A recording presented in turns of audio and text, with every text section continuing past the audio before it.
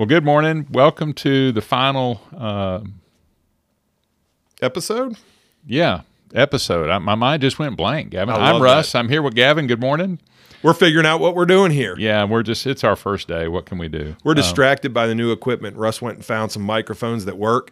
So you'll hear the silky smooth voice of Russell Fox, Dr. Russell Fox. God is good. Hey, before we begin and open our Bible, we're going to be in Romans chapter 9 for those that want to open their Bible with us. But as we wrap up this week on discipleship, I just want to say I had an interesting conversation last night that just, it just really grieved me. A friend of mine called that I haven't spoken to in some time, and I used to work with this gentleman, and his daughter, who now claims to be an atheist, had a question about race in Scripture and where different races come from, and that's not the point of why I'm telling you this. The point of why I'm telling you this is, I worked next to this gentleman for years, and to whatever degree I did or didn't do a very good job discipling him, and to whatever degree maybe there has been no discipleship from that point forward, I don't know, but it just really grieved me that his daughter is an atheist or claims to be an atheist, and that led me to kind of wonder about his other two children and really about the state of his relationship with Christ and his now ex-wife's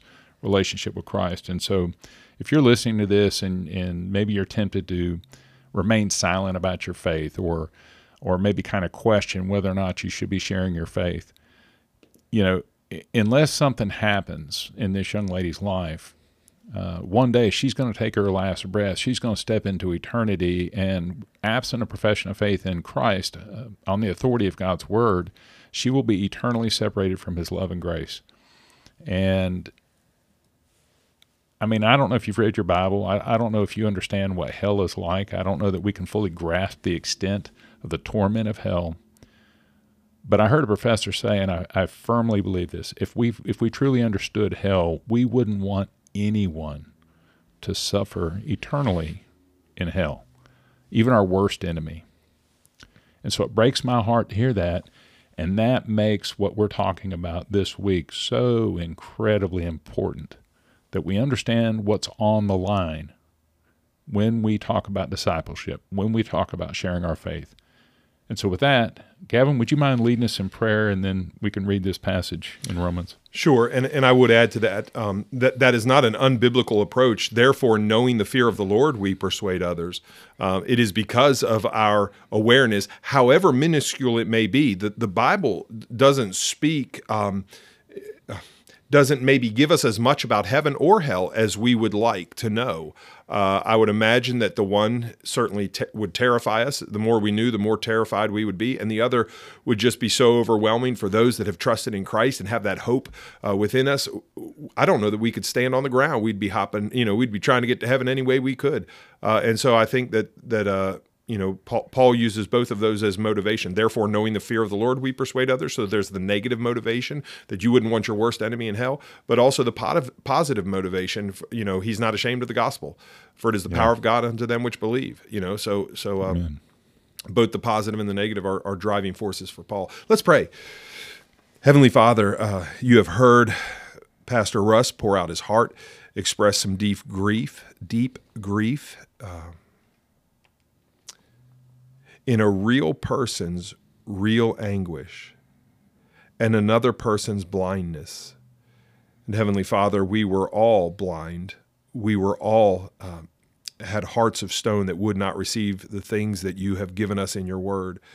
And so we do pray for her, and we pray that her eyes would be open. Paul reminds us that if our gospel be hid, it is hid to them that are lost, in whom the God of this world hath blinded the minds of them which believe not. And so I do pray that she would be unblinded, that she would be given eyes to see you as beautiful and good and worthy, and that she would have the hope that we know, salvation in Christ Jesus, that hope of glory, Heavenly Father. We pray these things in Jesus' powerful name. Amen. Amen. Amen. Yes, indeed. And in Romans chapter 9, Paul begins there, verse 1, I tell the truth in Christ. I am not lying, my conscience also bearing me witness in the Holy Spirit that I have great sorrow and continual grief in my heart. For I could wish that I myself were accursed from Christ for my brethren, my countrymen, according to the flesh, who are Israelites, to whom pertain the adoption, the glory of the covenants, the giving of the law, the service of God, and the promises. And you know, we're looking at Paul here. He is grieved in his spirit for these countrymen, for these people that he has served with, perhaps as a scholar. These people that maybe he studied with under Gamaliel, we don't know, but we do know that he's grieving because of their lack of faith in Christ. Right. I think there's a really important thing also, because we don't know that if he was best friends with a group of people. It doesn't seem to be that, or he studied with them, or maybe they were his persecutors. Right. And he has a sensitive spot in his heart for people that persecuted, because guess what? He was one of them. That's right. Or maybe they're just his countrymen. Any association that we have with people, I'm thinking of John Donne's meditation number 17. He said, "No man is an island unto himself." We're all related. And so any relationship we have with people should cause us to desire them to be in heaven. And so, and because we're all related in some sense, maybe they're our best friends, maybe they're our study partners, maybe they're coworkers that, you had that interaction with, or maybe they're just part of humanity. Yeah. Fellow image bearers of God, and it should break our heart. So let me do this. Do you ever provoke yourself to think more deeply on heaven? And let me explain maybe what I mean, and you can. So occasionally I'll just hold my wife's hand, and it's good. It's nice. And I'll think, heaven's better than this. One of my favorite times in life is when my kids used to come in when they were all little, and they don't do it as much because I don't think there's as much room on the bed. Maybe, is the bed shrinking, or are we? Anyways, that's neither here nor there. But anyways, the kids used to run in on my day off, and they'd hop up on the bed, and we'd all just laugh and tell jokes and just enjoy that morning. And I'd think, what a great time of fellowship. And heaven's going to be better than this.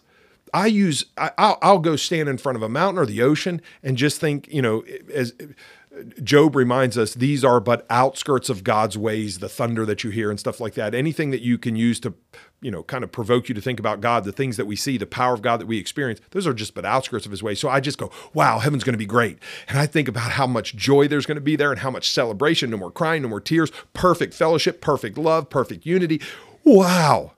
And then other times I'll sit there and go, we had a very tragic experience of someone that committed suicide. Mm-hmm. And I just thought to myself, the Bible assures us that in hell, whatever that may mean, it is a torment that ascends forever, according to Revelation 14. The smoke of their torment ascends forever, and there's no rest day and night. So, let me be clear. This is a pretty intense topic we're discussing. Suicide does not negate the possibility of heaven. Even if your final decisive act is sinful, it does not mean that the cross is not big enough to cover it. So Let me be clear about that.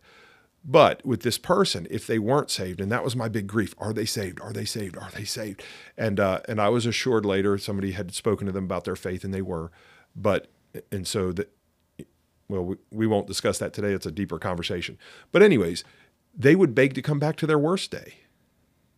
And so now you have the juxtaposition of heaven, glorious heaven, paradise, and hell, tragically painful, separate from God, imperfect fellowship, weeping and gnashing of teeth, whatever those exactly mean, it's not good. And then you have Paul that looks around and knows some people are destined for the one and not the other. And so I think as God opens your eyes and as you contemplate heaven or hell, you have to care about the people around you, and you have to share. And we should pray that it grieves us more and more and more. God, give me a heart for the lost and the broken. Paul says here that he has unceasing anguish in his heart for his kinsmen. Mm-hmm. And like we said, it may be his best friend. I doubt that, but maybe somebody that he knew, maybe somebody that he even knew well, or very well maybe somebody he didn't know. It doesn't matter. When you contemplate heaven and hell, it drives you to evangelism, to share your faith. Yeah, and I have to be honest about this. I think part of what gets me about this particular situation is the fact that it's a child.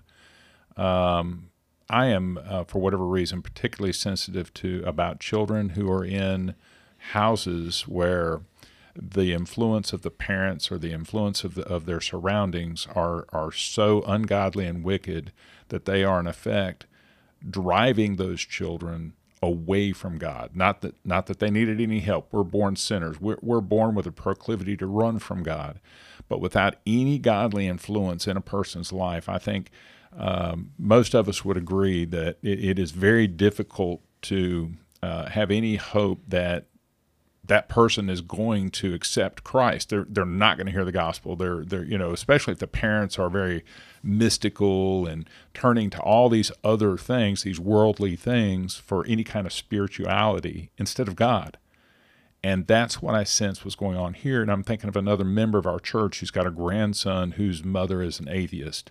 And I have prayed for this young man. And that really, my heart is tender for children when the environment, the home life is such that it is very difficult to imagine a situation where those children, not that God can't, but we know the vast majority of the world's population, at least statistically, is lost. And when it comes to children especially, it breaks my heart. And so I don't know that I could say with Paul, I'm grieved for my countrymen as much as I am their children.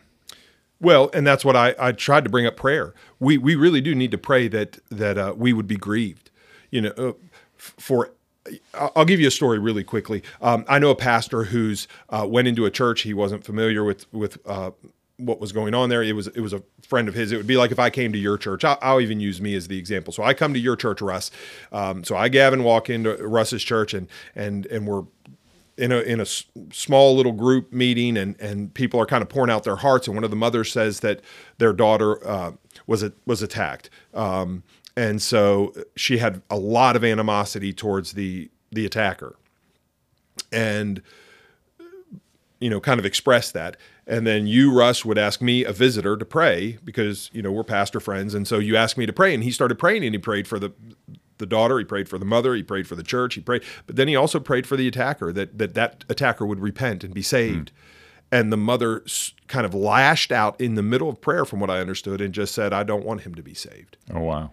And so I think we need that. I think that's a spiritual act that God needs to soften our hearts, even towards people that we don't like, that we are called and commanded to love. I think God needs to soften our hearts, or maybe enliven our hearts away from apathy for people that we don't really care about. They don't really cross our minds. God grieve my heart for the lost. And then you were talking about kids, and I've noticed this. If you would walk into a church and said, hey, one of our members, she's 8 years old and she just got diagnosed with leukemia, and that is tragic. There are some, I just weep when I watch the St. Jude Hospital accounts, that just really grieves me. If you would walk into a church and said, hey, so-and-so, Missy was diagnosed with cancer at 8 years old, the church would gasp. Right? No. And you would hear it. I've been a part of those where there's an audible reaction to that. And it's sad. And that's the right response. Weeping and encouraging the family and praying for them. That's the right response. But if you would walk in that same church and say, hey, every child is born with a malady called sin, and the wages of sin is death, people would look at you like you lost your mind. So what? Well, we got to get kids here so we can, you said, I want to be clear. Salvation is like walking into a cemetery, and without the work of God, it would be like the proclamation of the gospel would be like saying, hey, to those in the ground, say, get up and walk. Well, it's not going to happen unless a supernatural act of God takes place. However, God uses means, and God uses the means of faithful parents, and that's that Malachi. God desires godly offspring. That's why you should stay together as a husband and a wife, and raise your kids in the nurture and admonition of the Lord. So he uses means, and one of the things that means he uses is godly parents. But another one, and you can just, because I want to drive us back to Scripture, is Romans 10:13. Everyone who calls on the name of the Lord will be saved. How then will they call on him in whom they have not believed? And how are they to believe in him of whom they have never heard? And how are they to hear without somebody preaching? And how are they to preach unless they are sent? As it is written, how beautiful are the feet of those who preach the good news. And so you're right. If there's no access to the gospel, how are they going to call on the name of the Lord? Yeah. And we talked before this kind of about this situation that's grieving me and how, it ties into discipleship and the need for discipleship. And you just summed it up there. I mean, in quoting that scripture, how will they believe if no one tells them? And Paul certainly talks about that in Timothy. We talked a little bit about that, in verse 2, chapter 2, verse 2, 1 Timothy, the things that you have heard from me among many witnesses, commit these to faithful men who will be able to teach others also. That's discipleship. And the reason, the point of that is that the gospel will be heard, it will be shared, because otherwise, how will people believe? How will an atheist ever, we tend to give up when people reject the gospel if we want to share our faith and they reject it. Some people tend to kind of cower and fear. No, hey, listen, let's not cower and fear. Let's not be afraid of those people. Let's pray for those people even more, because just because they're not willing to hear it today doesn't mean that the seed hasn't been planted. And little as much when God is in it. God can take that seed. Somebody else may provide a little water, a little rain. God will bring forth the increase. We don't know. And we see an example of that. And we talked about this prior to this episode with the woman at the well. Here was a woman who was an outcast, even within the society of Samaritans, which according to the Jews were social outcasts. And even in that outcast situation, I mean, let's face it, she would have been the one wearing the scarlet letter, right? And yet Jesus says, yeah, you've been married 5 times, and the guy you're shacking up with now, he's not your husband. And what happens? Well, she ends up going away, going to the very people that are looking at her kind of side-eyed because of the fact that she's been married 5 times. I mean, she was scandalous. Even today, that would be scandalous. She goes, and in spite of whatever these people think of her and whatever her standing is in the society, she tells them about Jesus. That is what we are to do. It's not about who we were before Jesus. It's what Jesus has done for us. Yeah, I've got so many things that I want to get into. I think we should go to John 4. I think we should talk about the replication process, whereas sometimes we as pastors feel like it's incumbent upon us to do the ministry rather than equip the saints for the work of the ministry. And so we're not passing it on to others that are able to train. We're taking on a responsibility that is ungodly and not productive. So there are those things that we could talk about. But you said something I just want to spend a little time with before we call today, and that is that even by today's standards, it would be scandalous. Yeah. And I'm not so sure that is true. And I want to give you maybe an example, and then I want to say why that's problematic. And the example is perhaps, and let me be clear, I have no idea what the former coach of the Boston Celtics did. I have no idea how much of it is true. However, there are accusations about extramarital relationships. Okay? I have no idea what is true and what is not. But he is now at least looking to be hired by another team where I think it was Matt Barnes, another NBA player, said, this guy's never going to get a job in the NBA again. Oh, you don't know where America is right now. Yeah. It's not a big deal. We'll just hire him to another team. I mean, there are people, I mean, look at, it's in the news. But like, well, there's example after Deshaun example. Watson. Yeah. He's getting paid millions unless that pay has been suspended. Hundreds of millions. Okay. Hundreds of millions. Thank you. But $250 million. Yeah. And what that does is it allows us to sin and not see it as sin. Right. And one of the most beautiful things about that account with the woman at the well is she eventually, I believe, saw it as sin. Yeah. And then said, how am I going to get fixed? I need the living water. Yeah. And you never come to the well if you don't realize you're thirsty. And so we'll stop there. Yeah. Okay. Yeah. And then come back and we'll go to John 4 maybe tomorrow. Sounds good. Or wait. Would it be Monday? Or in another 15 minutes. Well, until we get back together, keep opening your Bible, and we look forward to seeing you then. God bless.